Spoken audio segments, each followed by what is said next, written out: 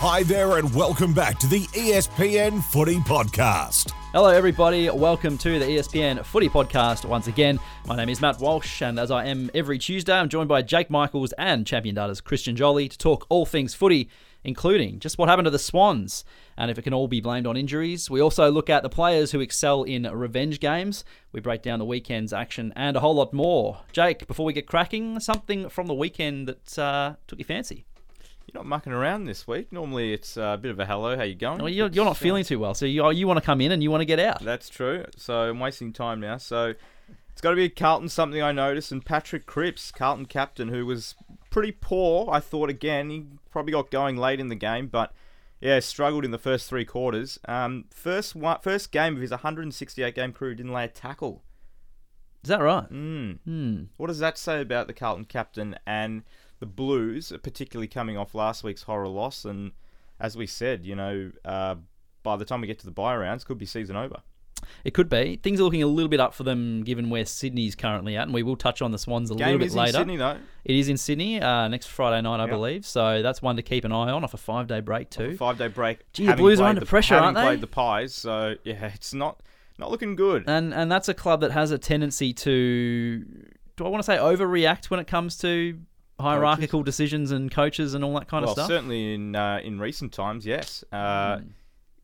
Question without notice, what's the over-under on Voss's games left?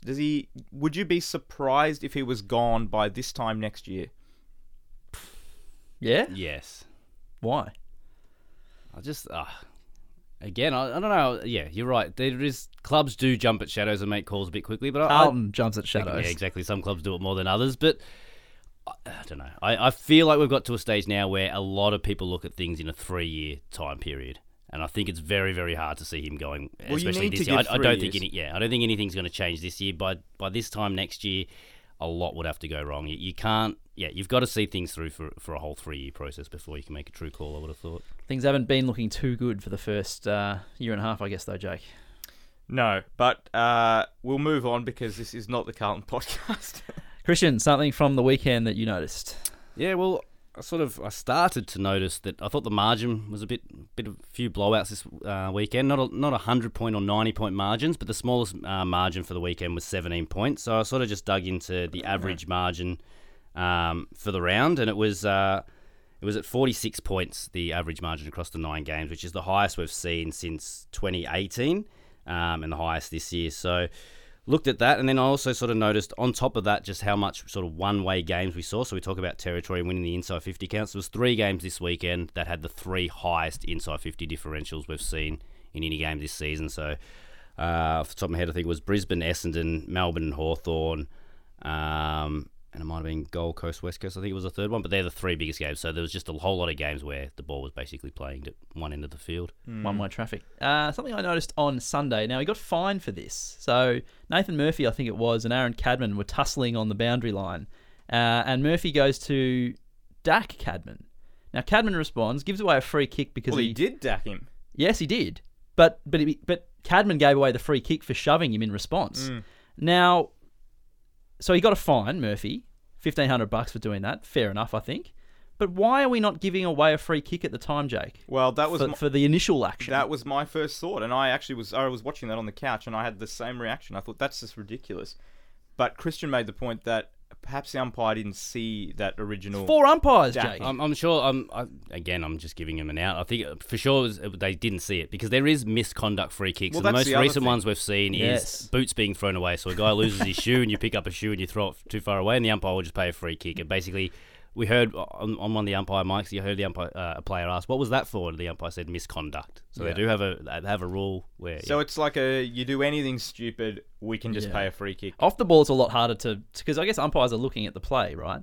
So if there's a boot on the ground and you chuck it away, it's kind of reliant on someone to see it. But I would have thought that was like the play had just ended, and that was where the immediate area was. You would have thought that one of the umpires would have seen that act in question. You would think so, yeah. There you go. Well, let's get cracking into it. We've got a lot to talk about today. Jake, something we were raising in the office a little bit earlier, taking our interest is we've got 3 pretty poor teams this year, and 2 of them are going to play each other this week. Yeah, do we ever? The Eagles have about 26 blokes to choose from in total. The Hawks, a bit of a COVID scare going through the camp, so Sam Mitchell has it. Who knows if and how many players might also pick it up in this week, just as they're playing another poor side. But it got me thinking, because we work at ESPN, so we have a lot to do with some other sports on the channel. We broadcast NHL, NBA, NFL, all these great American sports, so sign up if you haven't, it's good stuff. But the thing that was on last week that intrigued me was the NHL draft and the NHL draft lottery. Can you tell me, and we'll explain a little bit what a draft lottery is in a sec, but can you tell me why the AFL wouldn't have one? Well, I think we were both asking each other this question earlier, and we didn't really have an answer. And I feel like it's something maybe every 3 or 4 or 5 years, it sort of pops up somewhere and it kind of gets raised and then it's sort of brushed aside again. And we don't actually ever implement anything like this. But it's a great question that you raise, and there's no reason why we shouldn't have this in all sport, really. So you're a sort of a stats guy. Where would you, Christian, where would you be comfortable in terms of say there was a draft lottery in which, a number of balls go into a pit, they've got the team logos on them in different proportions. If say you finish 9th, 10th, 11th, 12th, 13th, 14th, 15th, 16th, 17th, 18th, right? So the bottom 10. Say that there's a proportion of 100 balls in a pit and the different logos are on them. What percentage would you be comfortable with the last place team getting compared to, say, a team that just misses finals? Yeah, see, again, it would have to be very, very low odds, or almost at 1 or 2% further top. Which I think it is. You don't want to incentivize. If you're talking bottom 10, 10th to 11th, 12th. But that's where I'm not comfortable. I feel like a lottery, maybe, I might meet you halfway. I think a lottery for the bottom 3 teams. I feel like the top 3 picks can sort of separate, a good draft to a sort of a super draft if you can nail someone in those first 3 picks. So, yeah, there's certain seasons where it would have been a travesty for the 10th place or 9th place team to end up with the number 1 pick when some of the 18th teams were really struggling. With and we're 1 to 2% chance. 3 or 4 years into their struggles. And that's exactly it. And that's where I would go. Because the other thing is, we do compare it to the US sports, which might have 30, 32 teams. We have 18 right now. Mm-hmm. So you can't give 10 teams a lottery. You'll have a team that potentially, team like Carlton last year that were heartbreakingly fell out of finals could potentially get the number 1 pick. So I think that's a bit ridiculous. But the bottom 4, there's no reason why it couldn't be the bottom 4. Mm-hmm. Then you open up the issue of, if you're just outside the bottom 4, last game, we'll rest a few stars, maybe we'll get into that lottery. This is the issue with it, and this is probably why it hasn't been introduced, because you do bring that in. And then, of course, so whether it's you have a lottery for the bottom 2, the bottom 4, the bottom 6, or 10, you will have that problem where people think, well, we're going to finish 12th. If we lose this week, we will finish 14th potentially, and then we increase our chance of getting the number 1 draft pick, and we're going to have it's what you think is going to have what you think is going to create less tanking could end up creating more tanking later in the year. And this might not solve the issue, but another way I would look at it, if it was just the bottom 3 or bottom 4 teams and you talk about weighted probability, I think the weighted probability should change every year. So if the bottom 3 teams, you've got 18th on 1 win, 17th on 6 wins, and 16th on 7 wins, then obviously it should be a higher probability for the 1-win team to the 6 and 7 win team. So the probability could actually sort of roll as the season goes along, depending on how bad. What you could do is you could actually determine how many teams are in the lottery by percentage over the course of a year. So you can't really get to the last game and say, we'll just lose this one because your percentage might be too high in the first place. So, look, maybe that's something to consider going forward, because I think, when you have poor teams like we do, most years there's always one team where you go, or 2 teams that are battling it out, and you talk about the race for the spoon and the race for the number 1 pick. It gets a little bit tiresome, and I think taking it out of the hands of clubs like, Melbourne, famously fined for not tanking, but $500,000 later, the Blues did it a few years in a row. You could argue it happens quite consistently in the AFL, and there probably needs to be a way to sort of start to think about phasing that out just a touch. So we've got 3 really poor teams this year, right? It's very rare that we have 4. It's very rare we have 4 bad teams that you feel like are not going to win any week. Even looking at the 3 teams, so run a few of the numbers on it. So probably the only time we've seen 3 worst teams at round 9 was 2012, and that's going all the way back to 1897 and using percentage. So the gap between the 3rd worst team and the 4th worst team is basically the 4th biggest that's ever been at round 9 in the history of the game. So that was GWS and 2012 was GWS and GWS's first year, Gold Coast second year, and Melbourne were actually, Gold Coast actually were the third worst team. Melbourne was actually the second worst back then. So that was probably the most recent time. But yeah, the other two seasons are 1914 and 1967, I think. So it is historically bad. And I heard it sort of spouted during the week pre-round that, the three teams of the West. And I thought, geez, this is recency bias. I know I'm going to be able to blow this one out of the water. And I ran the numbers and, another guy, Jacob, in the office looked over them as well and kind of thought, yeah, maybe it's not so much recency bias. We are looking at three very, very bad teams. So but you're right, those three four teams, would be rare. All three of them have a percentage right now, and we always say percentage is probably the best indicator of how a team's going. Below 63%, all three of them, North Melbourne, West Coast and Hawthorn. The next worst is the Giants in 15th on 85.4. That says a lot, doesn't it? Massive gap between where the bottom three are and then, as you say, the next worst team. Interesting. Things to keep an eye on. A team that is just outside the bottom four, Sydney, finished, they were runner-up last year, Jake, and on this podcast, we have talked about it a little bit, so apologies if we're going over this again, but we did fear for the Swannies after that loss because they got absolutely spanked, and the stats about losing by sort of 7 or 8 goals in a grand final, and then 40 plus, and then making or even managing to win or even make finals was going to be a massive struggle the next year. And we thought, no, surely the Swans will buck the trend. They're a much better side. They're young. They'll go again. They'll be able to reload. But lo and behold, they've won just one game at home this year against one of those sides we were talking about, Jake, in Hawthorn. They've looked pretty poor. They've obviously had some issues with injury, especially to some key pillars. You look at Logan McDonald's now out for months. Reed's been out. Amadi came in, looked okay, and then got injured. The McCartan boys, Rampy, Buddy hasn't looked anywhere near the sort of player that he has been. But can we just blame injuries for their demise and decline? I'm sure Christian will have some numbers in a moment, but looking at the eye test, Jake, what does it tell you about the Swans? I don't know if we can blame it entirely. It's certainly a reason. Everything, just because you say something, it's not an excuse. There are reasons why things happen, and that's, the fact that they're missing the vast majority of their key position players is a reason why they're not as good. Would they be a top 4 team if they were all playing? On the evidence that we're seeing from all other aspects of the ground, no, they don't think they would be, because they're not getting the production that they were getting from a host of players, like we saw last year, particularly through the final series and to the grand final, where they obviously lost to Geelong. But we, as you said, we did not expect there to be a drop off, because a lot of the players that were providing were the younger guys, and into the other players like Luke Parker and Callum Mills that were in that period of their career. Tom Papley, Isaac Heaney, they're all mid-20 to late 20 players. They should be playing far better than they are, and then they're getting the extra boost from the younger guys. Chad Warner and Errol Goulden have played pretty well this year, but there's just been a little bit of a drop-off from everyone else around the ground. And is that a result of not having the key position players there? I don't think so. Well, some of the numbers would suggest that actually converting opportunities when they get the ball forward has been a bit of a struggle, Christian.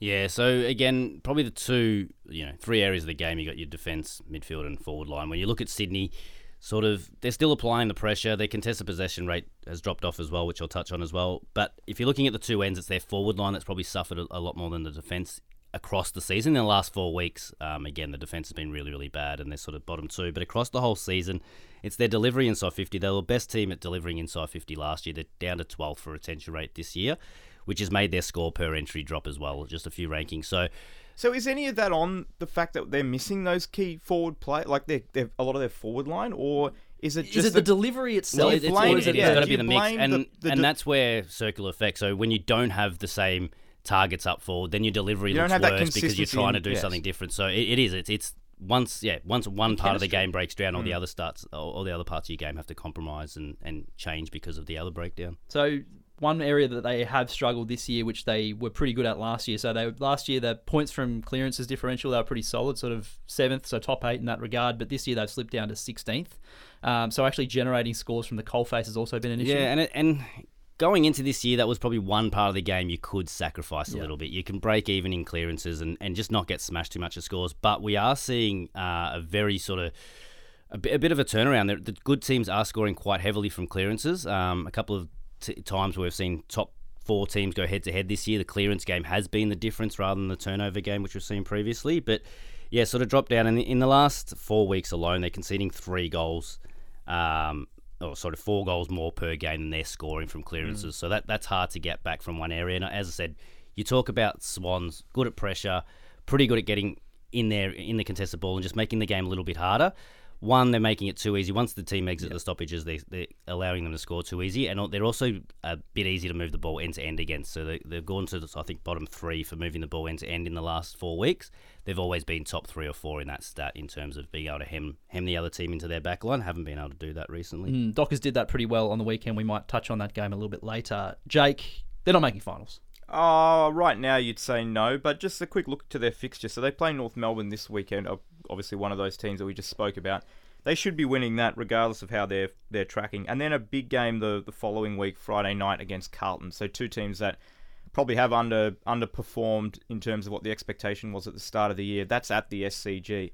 Then they have the bye. So if they can win those 2 games and go into the bye and then come out on the other side of it, they do have some tougher games to come after that. But if they can get some players back, who knows? They might only be a game outside the 8. I'm not prepared to say they can't play finals, but are they a threat this year like they were last year? I don't think so.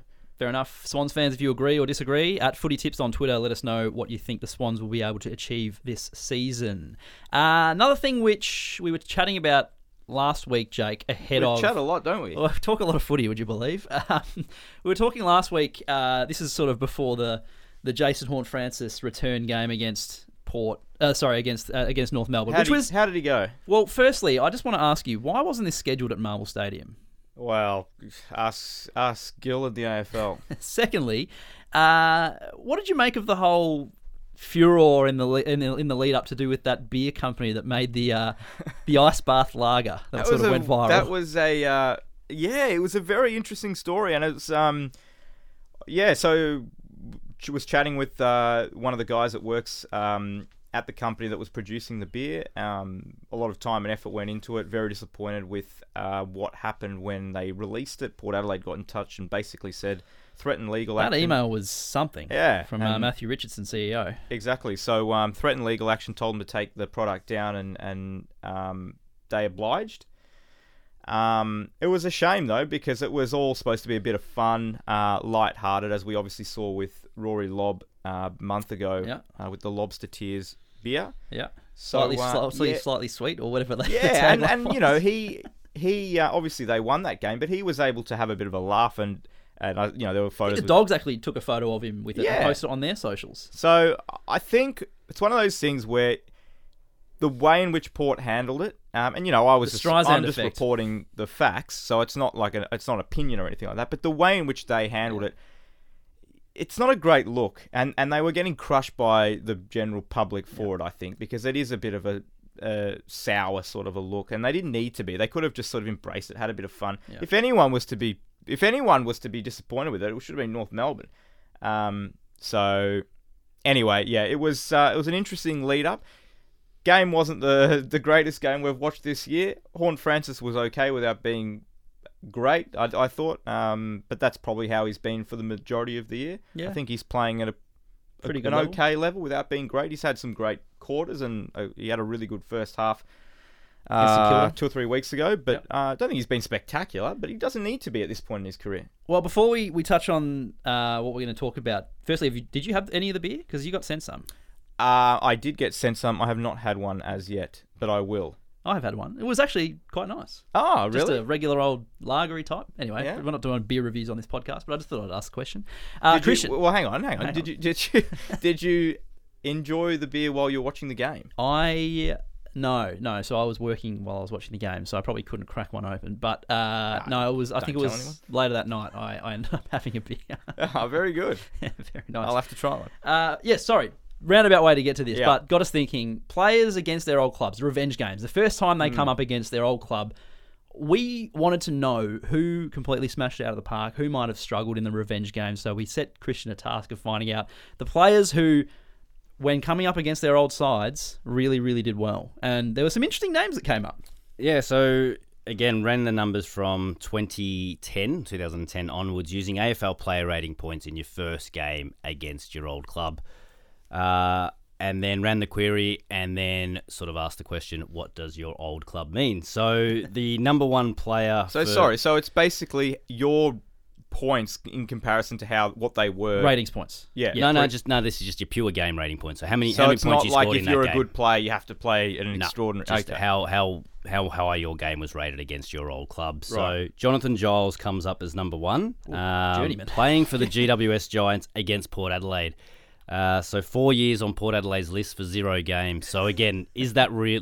Does he win this, or is he thrown I think out that's because the ultimate he didn't I play? think you got to revenge play. game, isn't it? Well, you could it have is. played me. Yeah, exactly. Yeah, For 4 you years, you idiot. sat me in the reserves, and I can come out and do this. So he's number 1. Number 2 and number 7 are from the same game, and it's a game I think deserves a bit more credit than what history gives it. Round 7, 2011, the first ever Q clash. Gold Coast actually prevailed over Brisbane, and their 2 best players in that game were Jared Brennan, who scored 24 player rating points in that game and had, I think, 30 touches and 14 clearances, and Michael Riscatelli was their second best player. So they come down as the second best and 7th best revenge or return games. Wow. And they were the only 2 Lions, I think, picked up by the original Gold Coast team. So they certainly had a big impact. Lions in really the first struggled ever that year, Q though, clash. to be fair. Yeah, I was sort of surprised that Gold Coast had won that. It was their second win. I think they beat Port Adelaide a few weeks before. And I think Brisbane did obviously finish above them on the ladder by the end of the season. But yeah, at that stage of the season, they were both struggling, and Gold Coast got the points. So a few other ones that are sort of high up there. Daniel Bradshaw played for Sydney, had 23.5 rating points in his first game against barrel game? Brisbane. Yeah, I think it was. I was about to say, I think he ended up kicking the winning goal and things like that. And it wasn't a long, illustrious career at Sydney. I think he's more remembered as a Brisbane player. But yeah, big game for Sydney in that one. Daniel Paddy Bradshaw Ryder's- still haunts me when he dominated. 2009.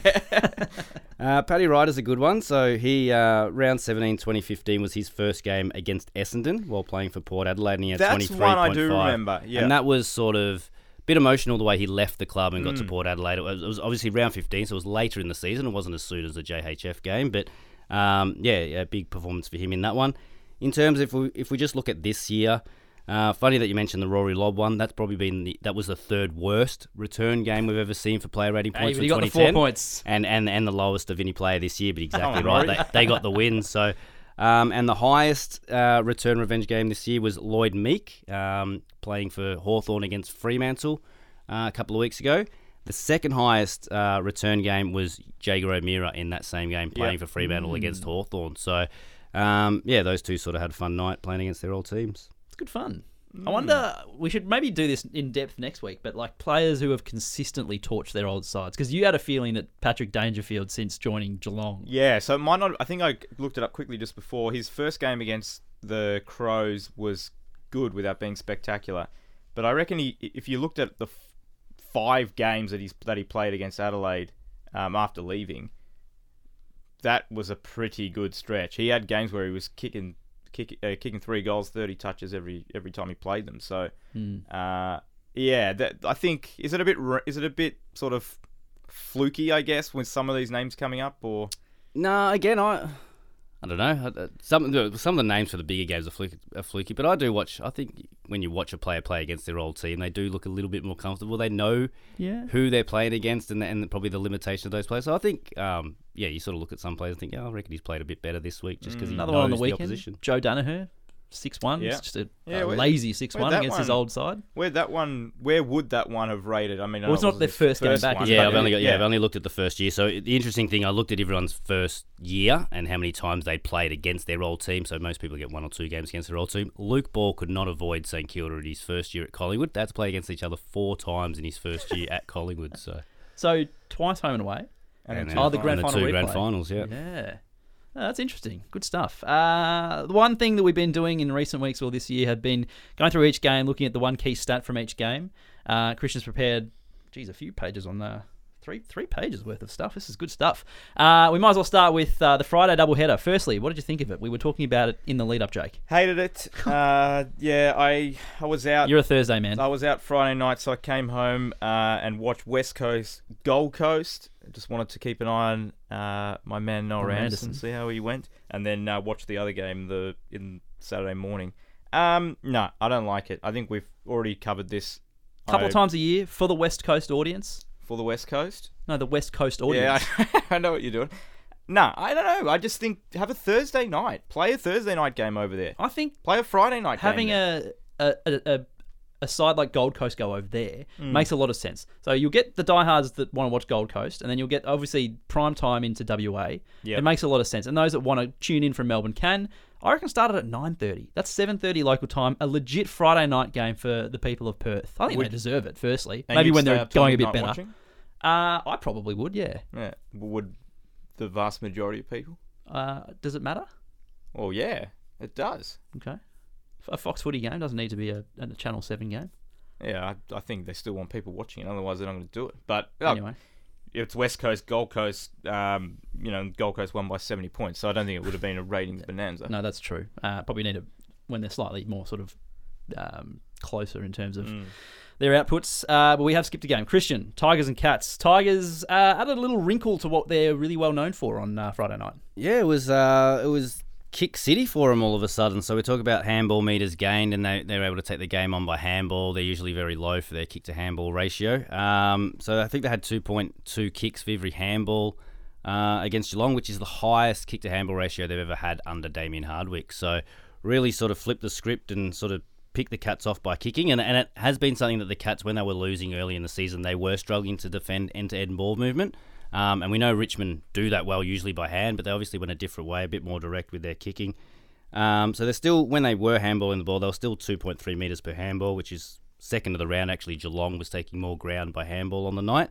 So they're still high for that. They just weren't handballing as often as they were. They were just throwing it on the boot and getting it forward. Something from this game that caught my eye was the fact that, and I feel like Richmond's usually on the wrong end of this, but so the Cats had 23 scores to 22, yet the Tigers won by 4 goals. Yeah, I feel like that's normally it's Richmond that's the one that's missing out there. Well, yeah, it's flipped. Last year, Richmond were good on the expected scores. They went backwards this year, but this was one of their best performances in expected score. I don't think the result would have changed at all, but yeah, it is. It's again shows accuracy. It can go up and down each week, but they've been probably consistently bad for the first 8 weeks, and it all fell into place. Signs of life from the Tigers, Jake?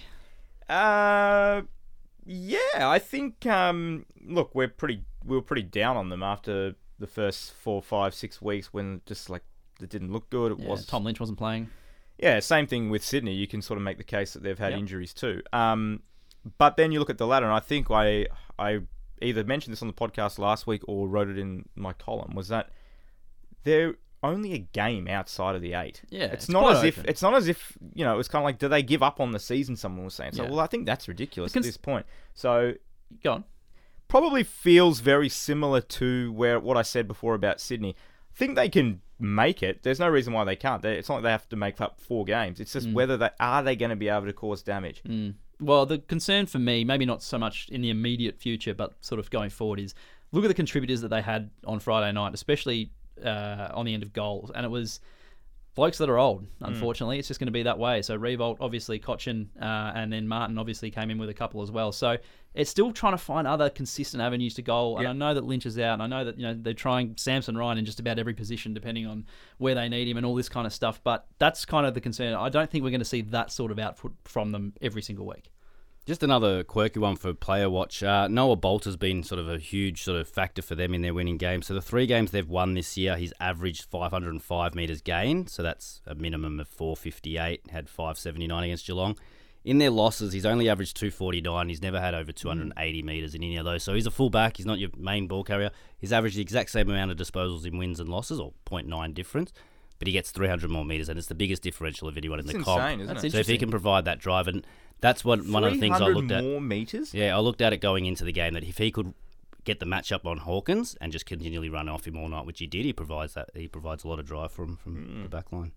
West Coast and Gold Coast, we did touch on them briefly, but Gold Coast, one of the biggest wins they've had in their club's history. Yeah, 3rd biggest win that they've had, and I think biggest on the road? And, yes. Yeah, and their best contested possession differential and the 3rd best this year. Just the margin one, I don't think enough people were talking about it. I know it's West Coast, and West Coast have probably, a few weeks ago they made Carlton look good, and I think last week whoever played them, Richmond, sort of got back into form. But yeah, I just don't think enough credit was given. That Gold Coast, we sort of talk about, they're not quite in your face, they're not quite reaching the level. The last 3 or 4 weeks they've been really, really good contested ball wise, did really, really well against Melbourne, and they've just had their 3rd biggest win in their history. So are we seeing a bit of true form from Gold Coast? Well, we were worried about them earlier, but they seem to have righted the ship somewhat. What about Rowell and Jinby both having 16 tackles in a game? I mean, don't know if that That's happens. what these young kids, just fresh out of high school, just tackling machines in the AFL. It's pretty good. Sydney and Freo. We talked about Sydney being quite a good pressure side historically, quite good at generating scores from clearances, especially last year. So the Dockers went the other way. They started chains from back half. Well, and they just didn't allow Sydney to look at the footy. Both things. Sydney are the strangling Swans, and the Freo are the go slow Freo. They don't usually try to beat you from the back half. They scored 51 points from their back half chains, Fremantle. So that's the second most against the Swans by any team across the last 4 seasons. So the Swans just don't let you go end to end as often as they did. And again, that was at their home ground. I know it's a smaller ground, so it seems like it should be easy to go end to end, but Sydney don't allow it because they restrict the space well. Freo were able to pick them off all day. Port pretty comfortable over North down in Hobart. What took you fancy just so direct. So again, they kicked 20 goals and they had, I think, 329 disposals, fewer disposals than North, lost the contested possession. So sort of around the number, that was the fewest disposals with 20 goals in any game since 2016. And if you have a look at Port this year, there's sort of 11.5 disposals per scoring shot. Next best team or next lowest team is about 12.5, and the comp average is 14.5. So they're about 3 disposals better on average than the comp for getting the ball and just being able to generate a score from it. So they've been playing really, really direct this year, and that was their most direct game of the season against North. Gee, not bad. You look at sort of 34 shots from 59 inside 50s of efficiency inside 50 of nearly 60% seems quite good. Yeah, and it's one of those ones again. Oh, they were playing North, so the numbers, but did the numbers get inflated because of the bad opposition? A little bit, but it is also their signature. That's what they've been doing all year, and they were able to sort of nail it and take it to the next level. Which Port Adelaide or Adelaide? Which team? We might get to that later. Bullish on? We'll get to that later. Are we? We are. Okay. Read the run sheet. Hawks and the D's. Jeez, it looked ugly there for the Hawks for a while. It looked like it could have been a massive blowout. Really struggled. Weird game. Just some really poor turnovers, firstly.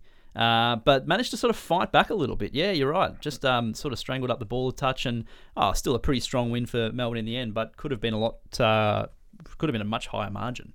Yeah, and it was, you talk about the sort of the ball use and the turnovers. It was those turnovers on the rebound 50s for Hawthorn. So Melbourne scored 55 points, or 9 goals won, so totally accurate, from chains starting in their attacking midfield, and a lot of those were intercept chains, so that's them. Hawthorn sort of trying to get it out of the back 50, kicking the ball outside the 50 and hitting a Melbourne target basically on the wing or at centre-half forward, who were just putting the ball back in and scoring. So, yeah, one-way traffic, so 66 inside 50s to 41. As I said, that was the third biggest differential of the season. Jeez. It is also only the third biggest differential of the round because of the other 2 games that were sort of one way as well. So that was, as I said, that was a sort of thing I noticed was when I started to look at this game, I'm like, geez, it was a pretty bad inside 50 differential, but it didn't even rank up there for the week. But yeah, sort of one-way traffic. I mean, there was a good period, a 10-15 minute period from the Hawks where they did, I think they won inside 50s by 2 in the contested possession count, but it was that first 10 minutes after half time. It was a 12-minute patch, I think, at the most. Different side. Yeah. Half time of Brisbane and Essendon. I sort of looked at the score and I thought, could the Bombers really pull something like this off? But when you see a side like Brisbane at home have a poor quarter in front of the sticks, 0-6 or something in that second term, you just knew that the third quarter they were going to come out and reversion to the mean, kick the goals that they needed to kick, and they blew them away in the third term. It was pretty even in the first half. Essendon got them on a tiny few stats, but again, it was all about accuracy and they just didn't take their chances. So you thought the third quarter might go the same way. If Brisbane start to take their chances, they'll actually get their noses in front. But they just turned the game around and just dominated. So 22 inside 50s to 5 for the quarter. This is the third quarter. 5 goals, 4 they scored for the quarter, and 4 of those 5 goals came from, again, attacking midfield chain, similar to what I was talking about Melbourne, just sitting at centre half back and able to win the ball back and score from there. And as I said, yeah, they inside and outside sort of game. So pre-contested possession differential was +2 the Lions' way, so that's around the stoppages. They ended up getting their hands to the ball first more across the game. But continuously post-clearance, they were +27 for contested possession differential. Again, third biggest differential in the game this year, and we talked about how much that sort of matters more than the pre-clearance contested possession, the ability to hunt the ball out on the spread. Well, we talked about pre- and post-clearance contested possessions a couple of weeks ago on the podcast, if you want to go back for a bit of a deep dive. Blues and the Dogs, slow start from the Blues, used to that. And look, they came back pretty well, but the Dogs, just a bit too much class in the end, I feel, and just finished off few nice goals and sealed the 4 points. Yeah, it was a little bit like that. And again, you look at the territory battle. The Dogs did win. They won the time in forward half by 1 minute and 22 seconds. But, I mean, you look at uncontested possessions in your forward half. The Bulldogs had 90. Carlton had 65. And I think they had another extra 10 inside their forward 50 compared to what Carlton do. So that's just being able to find a guy in space in your front half. And then disposal efficiency in forward 50. So a lot of them are shots at goal, but just overall disposal efficiency, 42% for Carlton. And 59% for Bulldogs. So below 50% in any zones, just not going to get the job done. No, that's for sure. Saints and Crows. Jake, thoughts on that game from a Ross Lyon-led St Kilda team? Smashed. Disappointing. Yeah. Kind of wrote about this a couple of weeks ago as well. Where St Kilda they defensively look so sound. They found a way to break them down. And to score 120 points, I think that's the highest score they've conceded this year. Yeah, pretty comfortably, yeah. And is it a one-off, or do you look at that as a blueprint for success that you can have against St Kilda? Well, you look at the type of side that Adelaide is, pretty good ball use, and what they managed to do against the Saints that I thought was nice. One of the stats that stood out to me, and I see you've got this down as well, is just how the Crows punished St Kilda on turnovers. 14 goals, one behind from turnover. Yeah, and when they got the ball back, they just used it so well, got it into spots where players could convert and kick goals, and took advantage. And no wonder the margin blew out so big in the end. Yeah, and that's again, you see, Saints scored 8-8 from turnovers, so 16 scoring shots to 15. But as I said, Adelaide just be able to sort of nail those chances. And again, looking at where they take their shots from, that's the one thing I think with Adelaide that's, it impresses me at the moment, but it could be something that sort of burns them in the end, is they take shots from anywhere and everywhere. They take more shots from outside 40 than any other team, so they're happy to sort of have those long pot shots, which sort of hurt their accuracy early in the season. They are getting better at those. But yeah, they take a lot of long-range shots. But again, similar to what we're talking about, the pre-clearance, post-clearance contested possession, and Ross Lyon spoke about it post-match as well, Adelaide were just able to hunt them once the ball left the stoppage area. So again, pre-clearance contested possessions, Saints +9, so they were able to get their hands to the ball first.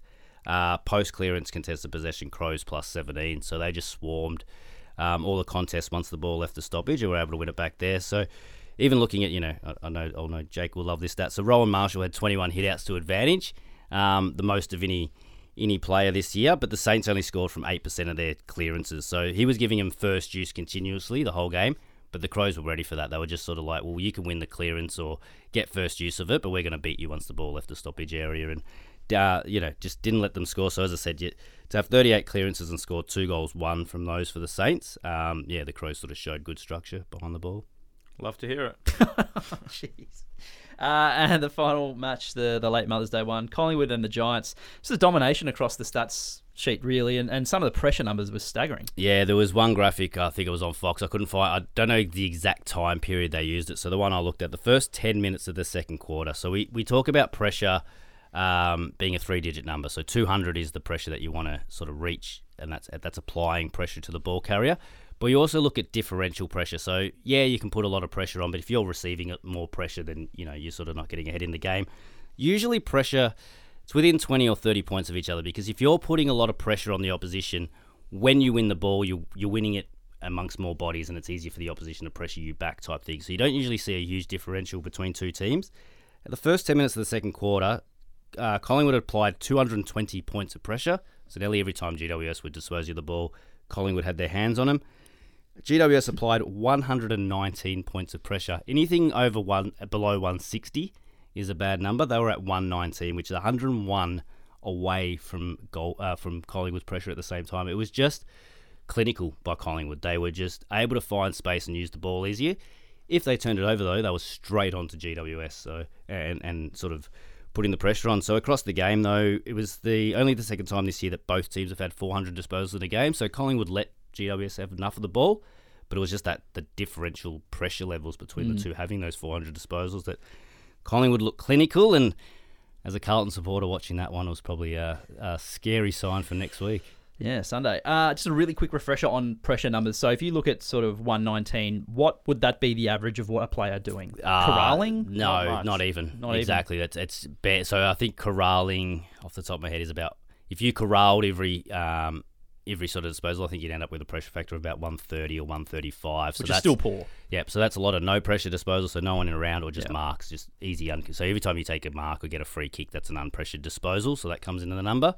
But as I said, it's a very low number, but usually if you're putting that low pressure on, you're sort of receiving maybe 140, 150, and the game's just very open. To see Collingwood sort of smashing in really high pressure number and such a low number for GWS, it's just unheard of, that differential. Looking pretty good, the Pies. We're approaching red time on this podcast, proudly brought to you by Subway, which means it's time for Is the Hype Justified or Is it Hyperbole, Jake? Taylor Walker is the man you want kicking for your life from 40 metres out straight in front. He's very good, but he's not the guy I would want. Todd Marshall. Going across town. Yeah. I think we've spoken about this before. Yeah. Pretty rare that a guy that height you'd probably want kicking for your life, though. He doesn't miss. He just does not miss. He misses games, but he doesn't. I was going to say. He doesn't miss when he's taking a shot for goal. I think he's the one from that spot. Tex, if it's 50, I reckon it's Tex. Okay. Tomahawk?